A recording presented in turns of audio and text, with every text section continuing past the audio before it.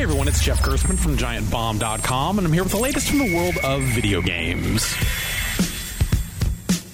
The holiday shopping season is about to kick off. If you're like me, the very thought fills you with dread and the fear of getting trampled, but I should at least prep you with a few decent Black Friday deals. Virtual reality will be getting slightly cheaper, with HTC's Vive shaving off $100. Of course, that means it'll still be $700, but VR deals are pretty hard to come by. I wouldn't recommend a full-price copy of this year's Call of Duty, but the Legacy Edition, which also includes the remastered version of Modern Warfare, is dropping from $80 to $60 at retail. Even with that discount, I'd probably still go for Titanfall 2, which has been seen for around $30 lately. That's a crazy deal. Nintendo's got a sweet deal on the 3DS. A new Nintendo 3DS will be hitting shelves for $99. There may not be that much life left in the 3DS, but if you don't have one yet, there are plenty of great games to try. For more news and reviews from the world of video games, find me at GiantBomb.com.